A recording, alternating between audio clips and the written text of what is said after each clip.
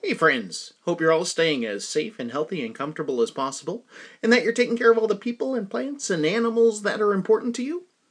I slept for over 12 hours last night. Yeah, I can't remember the last time that happened. Maybe when I was sick, I guess? I don't know. I usually get between 6 and 7 hours sleep a night, and that's plenty for me. But for whatever reason, I guess my body just needed a lot of rest. What had happened was I was editing a manuscript for the novel I hope to publish later this year, and this was at about 6 p.m. yesterday.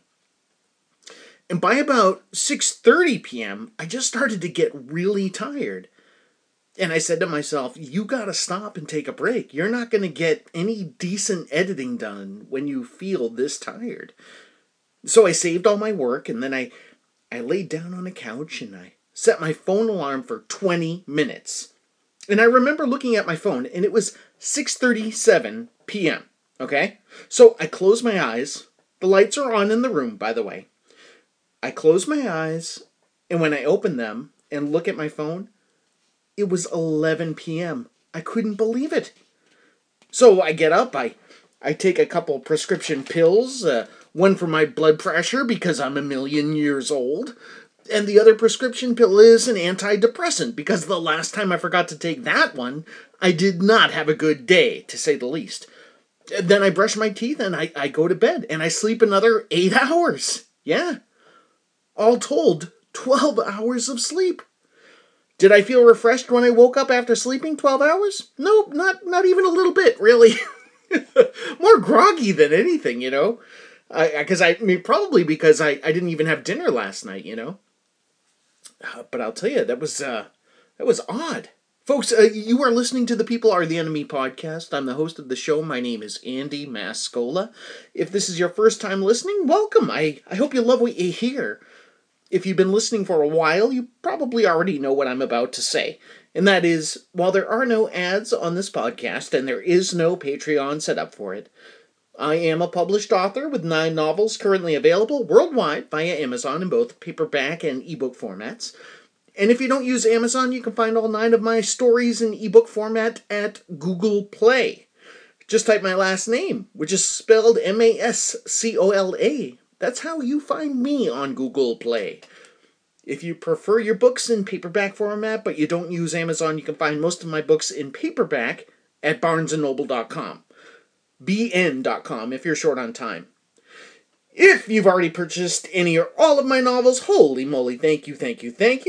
I sincerely appreciate your generous patronage. And with all that out of the way, here's the quirky theme song.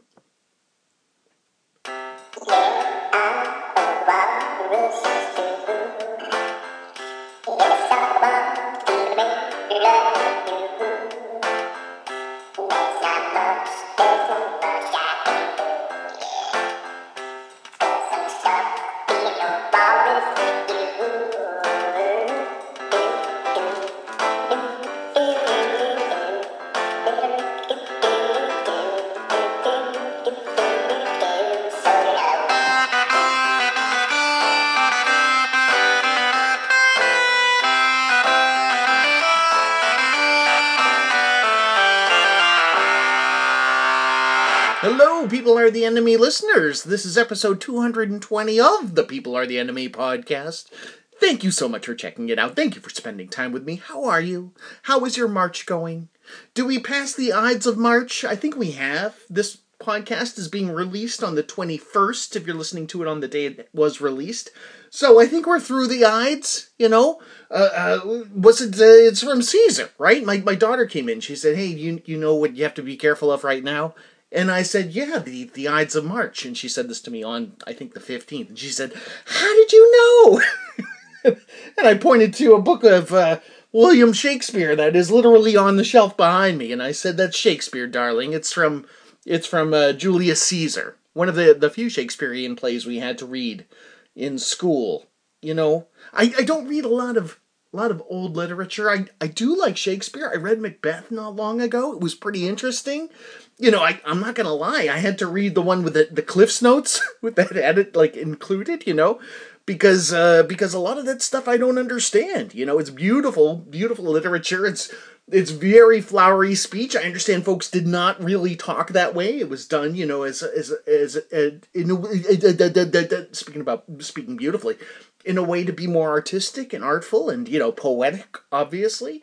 So yeah, I read Macbeth, and I read it with the cheat sheet, you know, so I understood what was going on.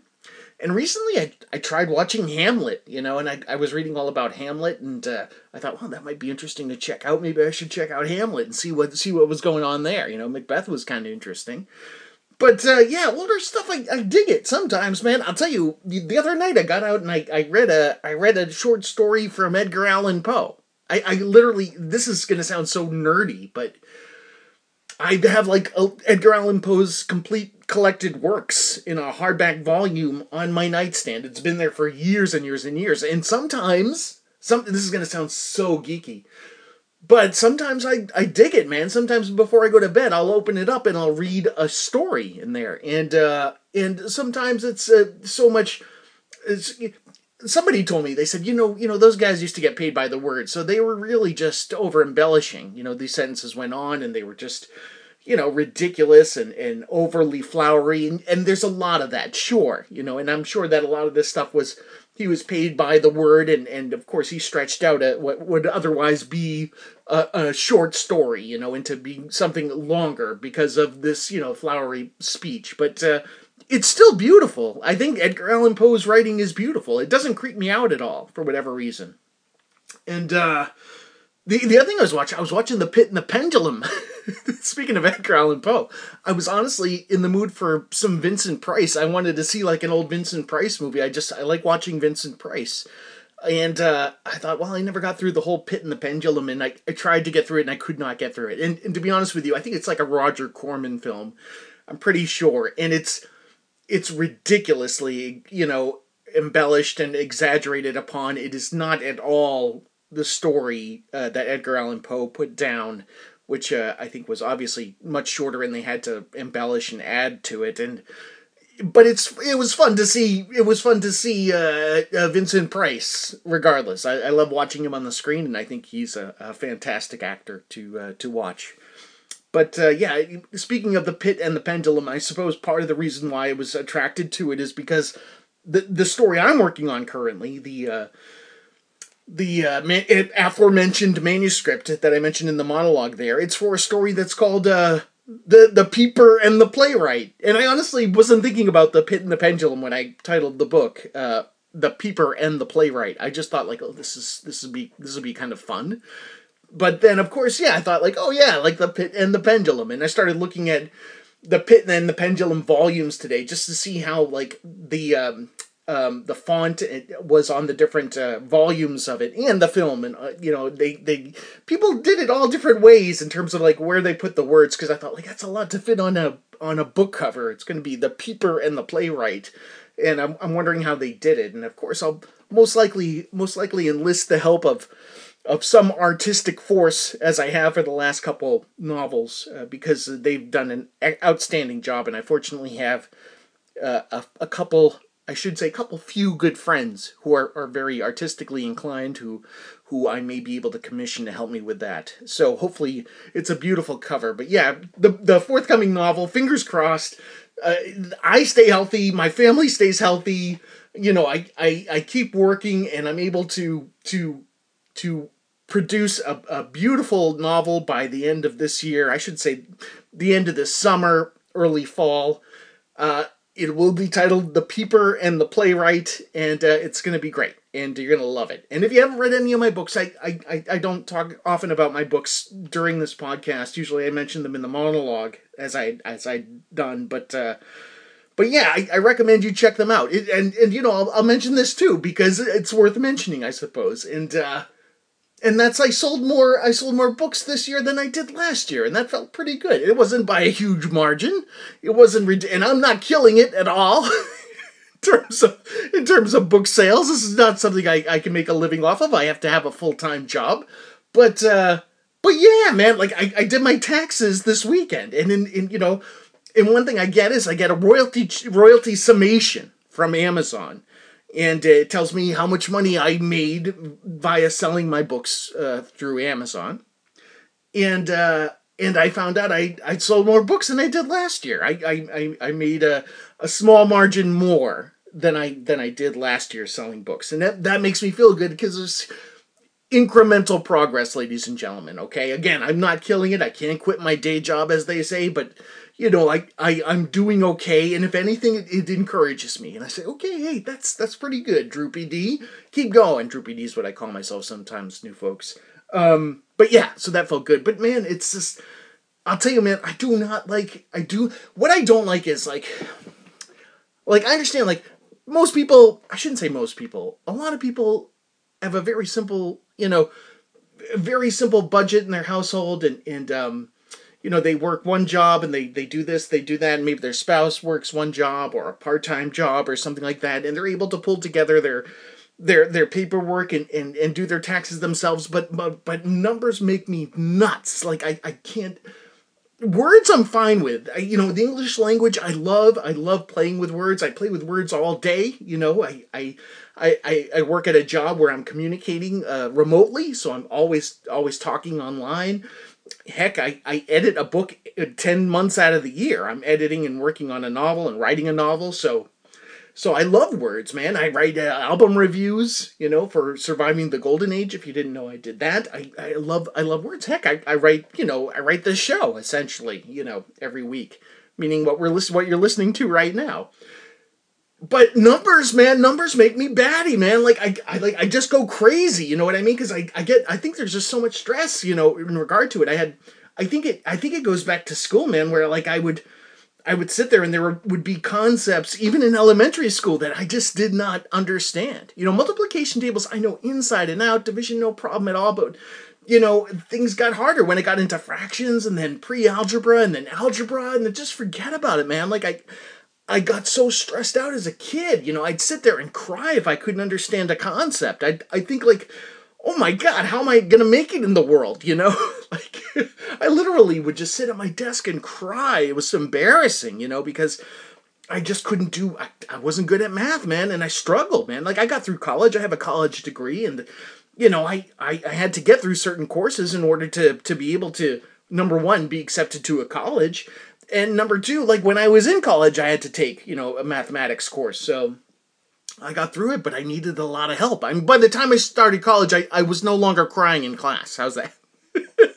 By the time I was in high school, I wasn't crying in class, but I still get, stressed out. And I just think what happened is this left me with such a feeling of anxiety and just terror when I look at numbers. And I was audited once. I don't mind telling you this. I was audited once by the IRS, and it was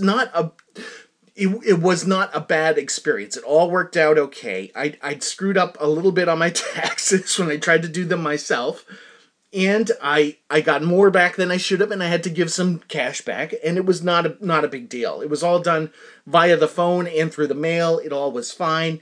Regardless, after that, I said I am not going to do this again. Number one, I don't need the stress, and number two, I'm not good at it. So. Excuse me, just taking some water here. So anyway, yeah, what I do now is I bring my taxes to a professional, and I ended up doing that this weekend. But in getting prepared for this, it was like that sort of thing where I kind of pulled it all together last minute.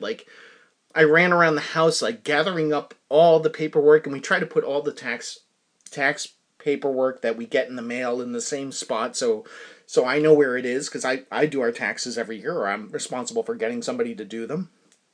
And I ran around the house and I grabbed all the tax documents. I've got a mortgage, and my wife works a job and I work a job. But one thing that was different this year was the first few months of the year I was unemployed, and I had to get unemployment. And I was like, how do I do, I literally had to go online and find out, do I have to do I have to do something about the money? Of course I had to do something about the money I got for unemployment. So it was a Friday, this past Friday, I called the unemployment office, and I said, do you guys have a form for me? Is there something I'm supposed to bring in? They're like, yeah, you need to have your 1099 when you do your taxes.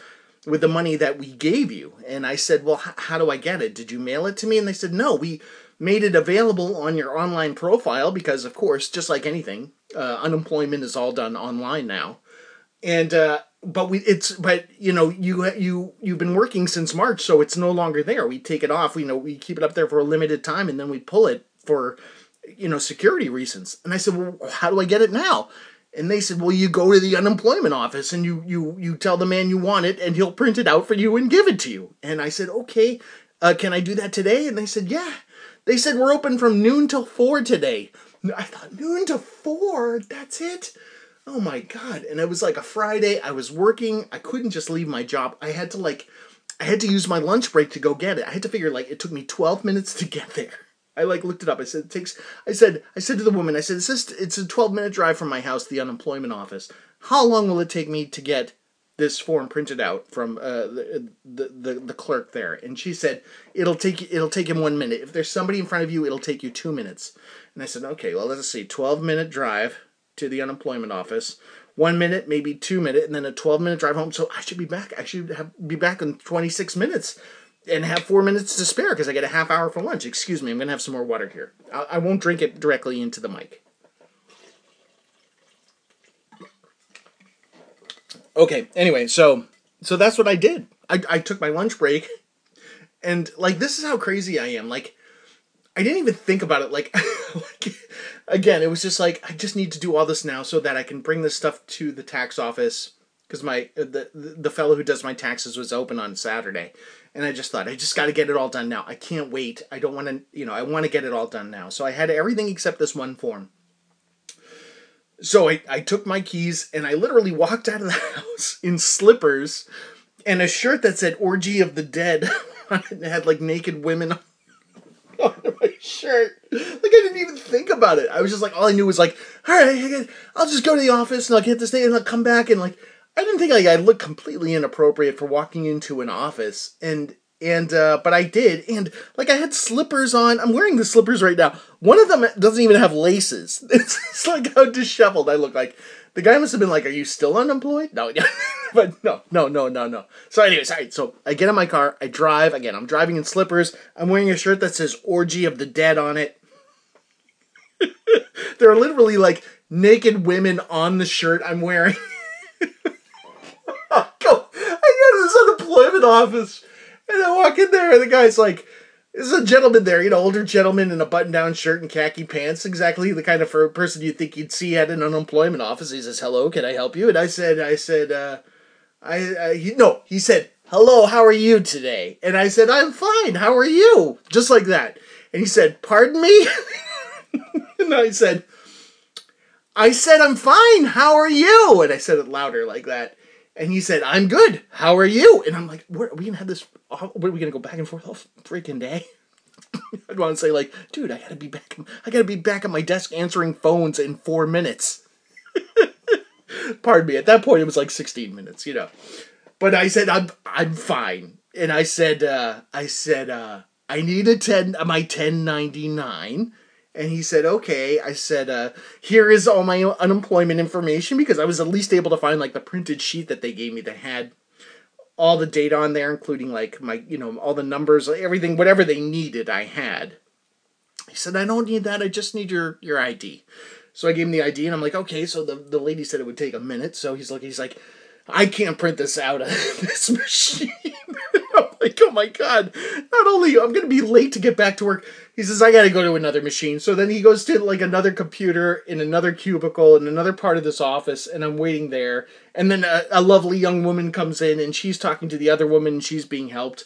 And I'm looking at her, and I'm thinking, I wonder if she has a job, if she's here because she doesn't have a job. I just didn't know. And I just kind of started to speculate on her life, just so I keep my mind off the fact that I had to be back at work, and meanwhile, again, I'm standing there in an Orgy of the Dead shirt with two mismatched slippers on my foot, like a crazy person, and but the gentleman comes back and he says, here's the form, and I said, this is all I need, and he said, that's all you need, and I said, okay, because I'm doing my taxes tomorrow, and I just make sure, and he said, yeah, that's all you need, and I walk out there, and I'm that sons of God, I said, 12 to 4, I thought to myself, Do they? That's all. Like they're just open for 4 hours. Like that huge office for 4 hours a day. That's it, and they're not even open on the weekends.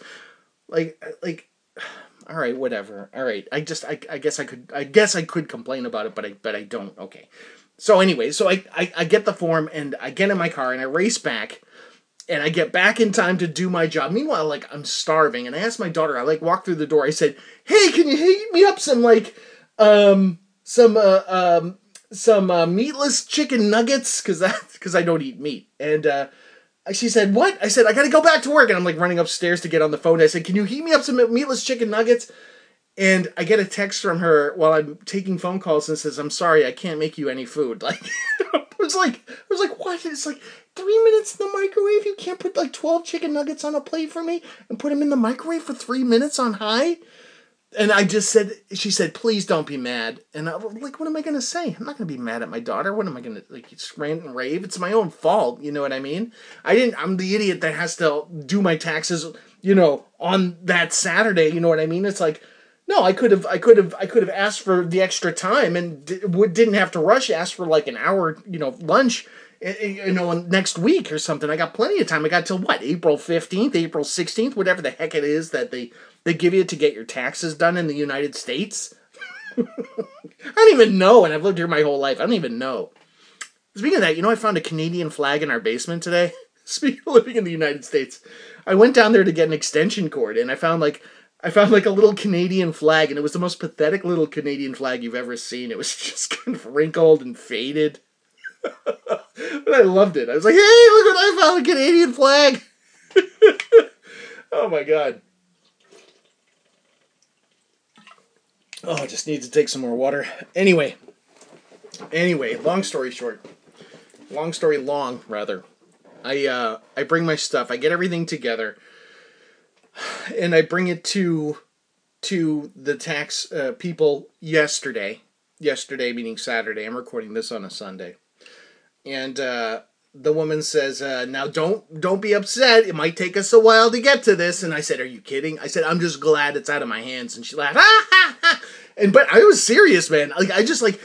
As soon as I've got that a folder with all the paperwork in it that they need, and what I always do, I always bring like the year previous's taxes, and she was so happy. She said, "Oh my god, you brought the stuff we did for you last year," and I said, "Yeah," because it's just like I only want to be there once to like drop the stuff off, once to sign everything and pick up my paperwork and then get the deposit. That's it. That's all I want because I'm sure I'm getting some cash back. It's probably not much, but yeah, the woman was just like, "Just be patient with us," because I'm sure people are like, "Hey, I need my money now. I need my money," and I'm like, "No, no, no, no, no. I don't care. I just get the crap out of my house, out of my hands, out of my head. Like I just want it out. You know what I mean?" So literally, like walking out of the tax preparer's office, I was like so happy. I was just like, "Oh my god, it's off. It's all done." Like I'm still talking about it. I'm still walking around like, "Hey, look at me. I am the guy who did our taxes." And my wife is like, "Yeah, what do you want, a medal?"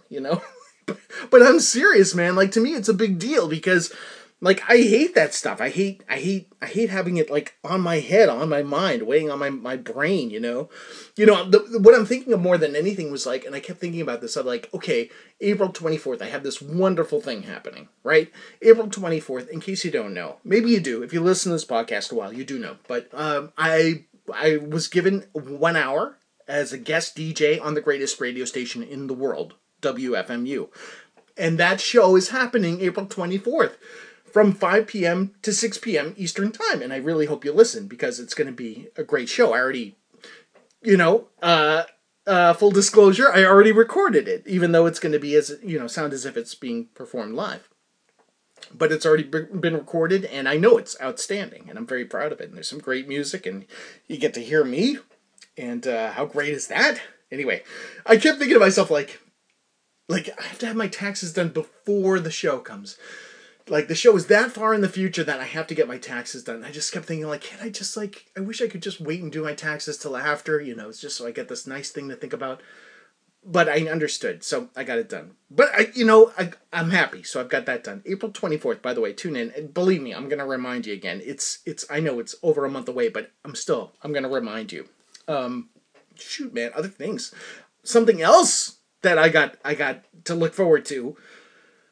It's a long way off. My next book will probably be out before this happens, but I got a ticket to see Stereolab. Yeah. Yeah, you kidding me, right? Stereolab. You know Stereolab, Emperor Tomato Ketchup, ping pong, right? Oh, jeez. You name it. What's this one behind me? The Cobra and Phase's group play Voltage in the Milky Night. I mean, come on. I can't wait to see Stereolab. I've been a Stereolab fan for over 25 years. I love that band. I can't believe I got a ticket. And I got one ticket to see them because I'm like, my wife is going to see Dry Cleaning with me in May, and like begrudgingly, like I don't think she really even wants to. But so I just thought to myself, you can go see Stereolab yourself. And I'll tell you something, full disclosure, again, for the cost of for the cost of one Stereolab ticket for me is basically the same amount of money. Maybe it's $2 more than I paid for 2 tickets to see Dry Cleaning. And it still feels like a great deal to me. Like, it makes sense because, like as I said, Stereolab's been around for 25 plus years. Dry Cleaning has only been around for like 3 years. So that their tickets would be much cheaper makes sense to me, And but yeah, man, I am psyched to see both of those bands. I really enjoy both of them, so it'll be a good time. What else? As far as music, let me tell you some more. I found a new vinyl shop. That was another thing I did this weekend. There was I found a used vinyl place. Like it just turned out while I was driving to the unemployment office, I saw a sign that said used vinyl, and I'm like, what? In my city, really?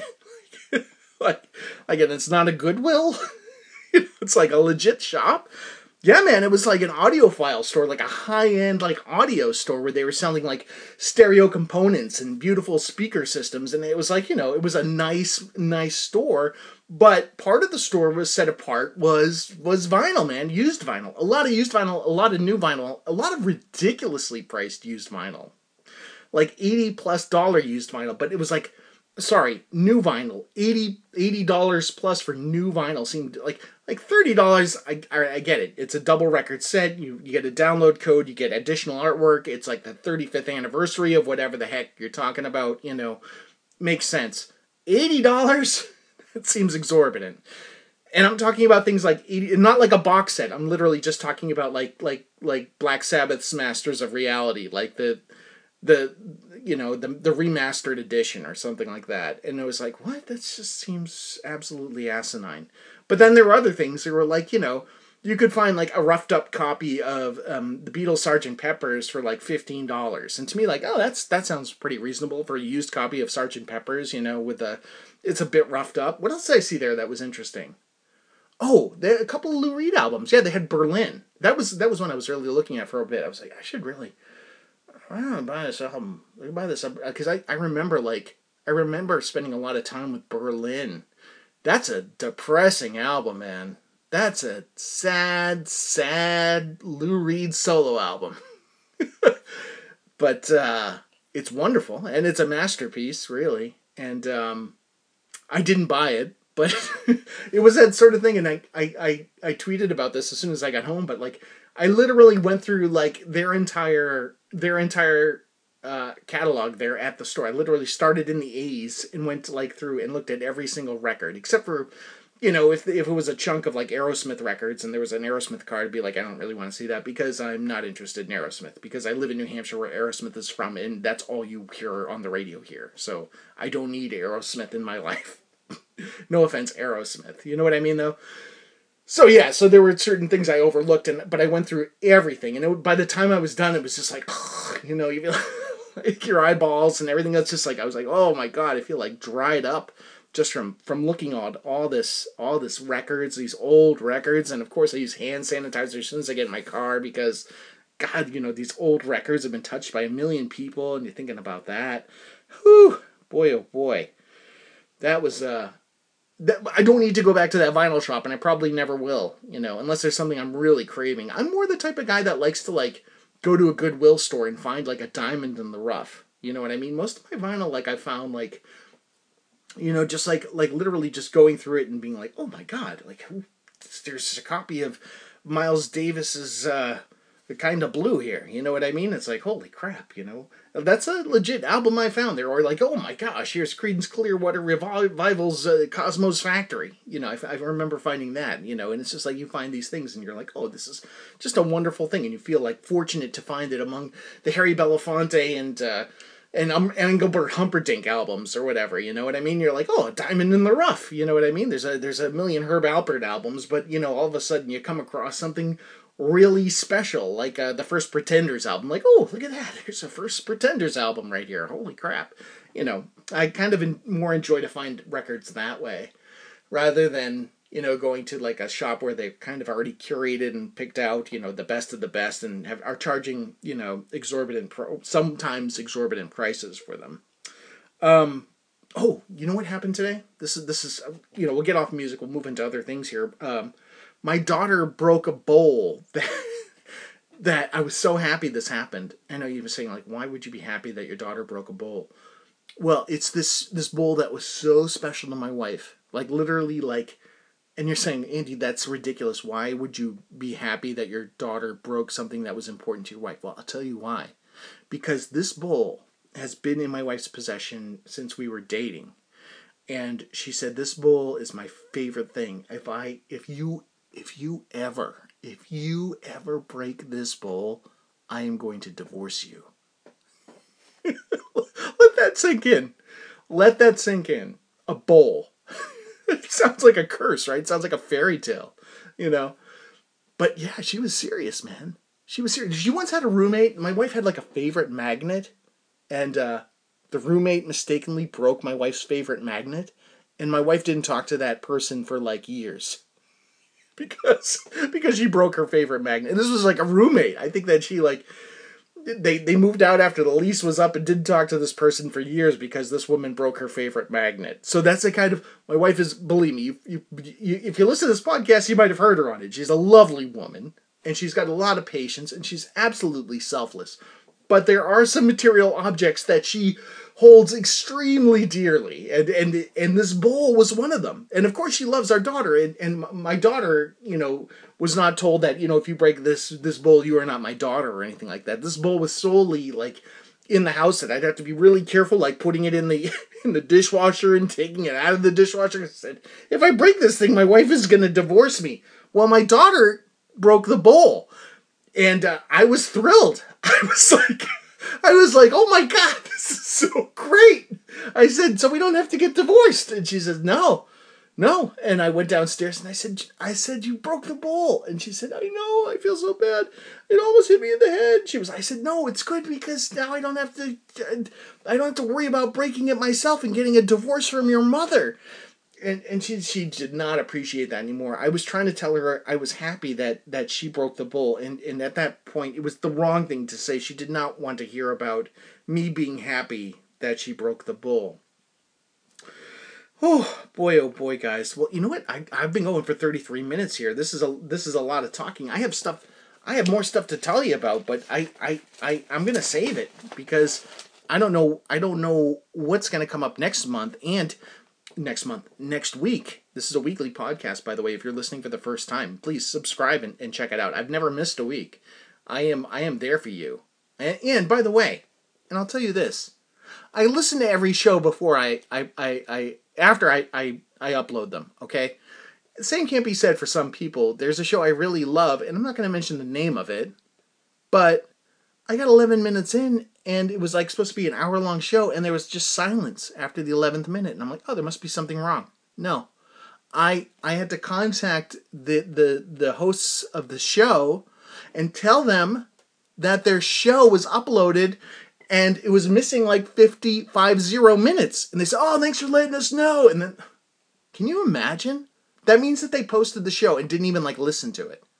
Come on, man. It's like I care more about your show than you do.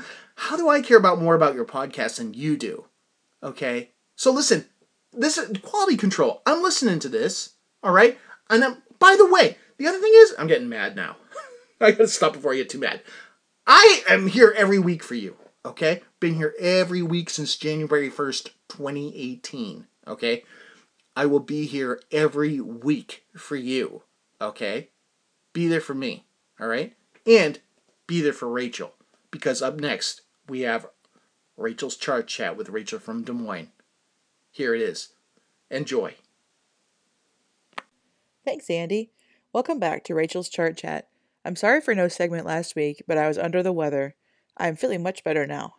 The charts we would have covered last week were March 4th of 1978 and 1989, but I couldn't skip either one entirely.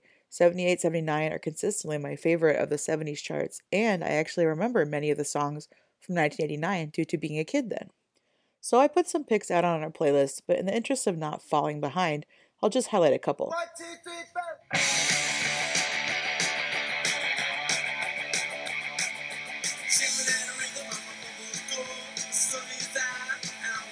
Kicking off the Hot 100 are the Ramones at number 100 with Rockaway Beach.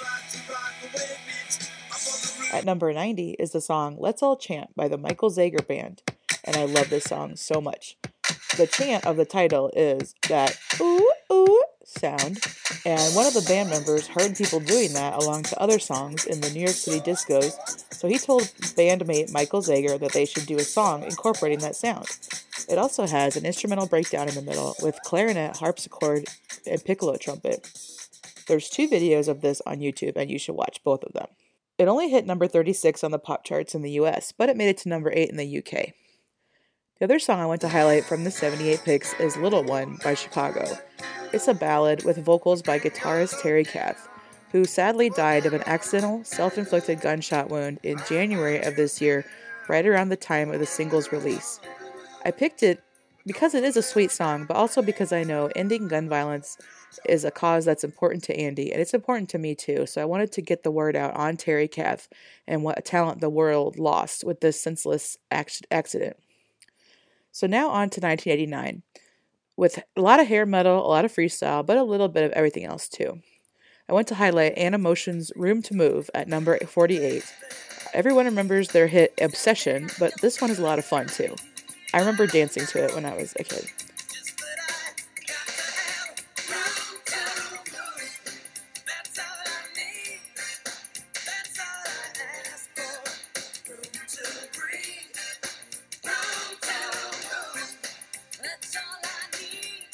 Then we have Enya at number 45 with their unforgettable song Orinoco Flow. And it made it to number 24 in the United States. So it's technically an 80s song, even though we think of Enya as being so 90s, and she definitely set the stage for that new age sound to become more mainstream in the decade. I would definitely recommend the Beyond Yacht Rock podcast episode called Do Age, which deals with a lot of that type of 90s new age music that crossed over into the pop area. Finally, I wanted to mention Surrender to Meet, which is a duet between Ann Wilson of Heart and Robin Zander of Cheap Trick. And I liked both of those singers, I liked both their bands, but I had never heard this song until I started getting big into the 80s charts. And I just wonder, why did it disappear? Why was it not a staple of classic rock radio or even 100.3 The Bus? It's off of the Tequila Sunrise soundtrack, and it's really an awesome power ballad. I remembered something else that I wanted to mention from the 1989 chart, which was the Bobby Brown song Roni. When they talked about it on the VJ Big 40, they mentioned that it was a slang term that evolved from the actual product tenderoni, which before that moment, I didn't know that was a real actual pasta product that was sold. So that was really an interesting moment of learning. I think it was discontinued when I was really like a baby, so I had never run into it as an actual product. I only knew of it as a tenderoni as a slang term, and then roni coming off of that. Was anyone knowing about that product? Do you remember that one? I don't at all. So on to the charts officially for this week. We have March 11th in 1972, and listening to the AT40 of this last Saturday, this wasn't super exciting. There's a few gems here and there, but looking over the full Hot 100 chart, there's lots of cool stuff. There's a B.B. King song at number 95 I put out there, and I picked that one in honor of my dad. Maybe a lot of our dads. B.B. King is one of his favorite artists. Linda Ronstadt at number 87 has a really pretty version of Jackson Browne's Rock Me on the Water. At number 78 is a single by Wings, and in researching the song, I learned that Paul McCartney wrote Give Ireland Back to the Irish just days after the Bloody Sunday shootings when the British troops shot and killed protesters in Northern Ireland. The song was banned by the BBC. And I would say it's worth reading up on, especially for Americans. If, like, I had heard of this song as a Beatles fan as a teenager, but I had never heard it until recently. The next pick is called Heartbroken Bopper. It's at number 73, and it starts out sounding like it could be on a Mars Volta album, but it's Canada's own The Guess Who. And it gets into one of their grooves, but kudos to them for trying something experimental in the intro. And the last of the 72 picks I wanted to mention is, besides a single edit of Roundabout, I had to put on there, is a band from Baton Rouge, Louisiana, called Potliquor, and it's spelled Potliquor. And it is a term from Southern cooking. It's nothing to do with booze. And the song is called Cheer, and it was at number 70. And I would say if you like Rare Earth, like we had a Rare Earth song a few weeks ago, or any of that kind of heavy rock with unique vocals that was common in the early 70s, Blood, Sweat, and Tears, Chicago themselves, certainly. I think you should check out Potliquor. They have one album on Spotify, but they have four other ones besides that. And just in researching them, they just seemed like one of those great, could have been never, just never got kind of that break that got them to the next level. But I really enjoyed their music, and especially if it's, I wouldn't call it Southern rock necessarily, but I think you can see kind of where Southern rock grew out of some of what they were doing. Moving on to the 1985 chart, this is from March 9th. And this is what I would call as like the mega soundtrack era. There's so many songs on there that I recognize from being from different movie soundtracks. And it's also when you have a lot of your 80s superstars, or what you think of as huge stars of the era. Like Madonna had two songs. There's Bruce Springsteen is on here. Just those huge names we think of from the 80s. Um, and speaking of soundtracks, the Beverly Hills Cop soundtrack is represented on the chart with Patti LaBelle's New Attitude at number 67, and The Heat Is On from Glenn Frey is way up at number 3. And the Pointer Sisters are also they have a song on the soundtrack, Neutron Dance, that was technically, I read up on this, not officially released as a single from the soundtrack, but since they knew the song was going to be coming out via that album, the label put it out as a single from their album. And the video is also a tie-in video to the movie. And if you want to learn more about Beverly Hills Cop, former guests of People Are the Enemy, Mary and Dennis, have a podcast called Mary versus the Movies, and they did an episode all about Beverly Hills Cop, and you should check it out, and you can get it wherever you get podcasts.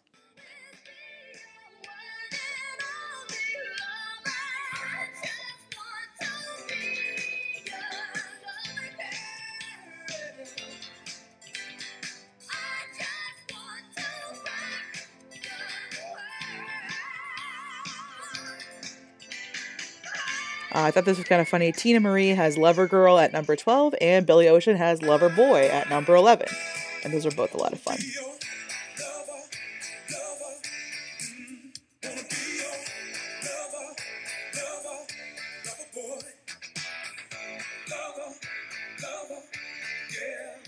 There's starting to be more rap on the charts, and there's a group called UTFO with a song called Roxanne Roxanne. And this was the song that kicked off the so-called Roxanne Wars. And I definitely recommend, especially if you're not a big hip hop head, you don't know a lot of this stuff already, check out the Wikipedia page for the Roxanne Wars. It's really fascinating. And then just take a scroll down the list of answer songs, because they were really big in the 60s, and they kind of came back a little bit with in the 80s with this Roxanne Roxanne and songs that are an answer to another song. One that I seem to remember from the 90s was TLC had No Scrubs, and then this other group put out a song called No Pigeons, which is like supposedly the male answer of No Scrubs. I don't know if I ever actually heard No Pigeons, but I still love No Scrubs. The song No Scrubs. I don't want no scrubs. So that is pretty much it from the charts for the last 2 weeks.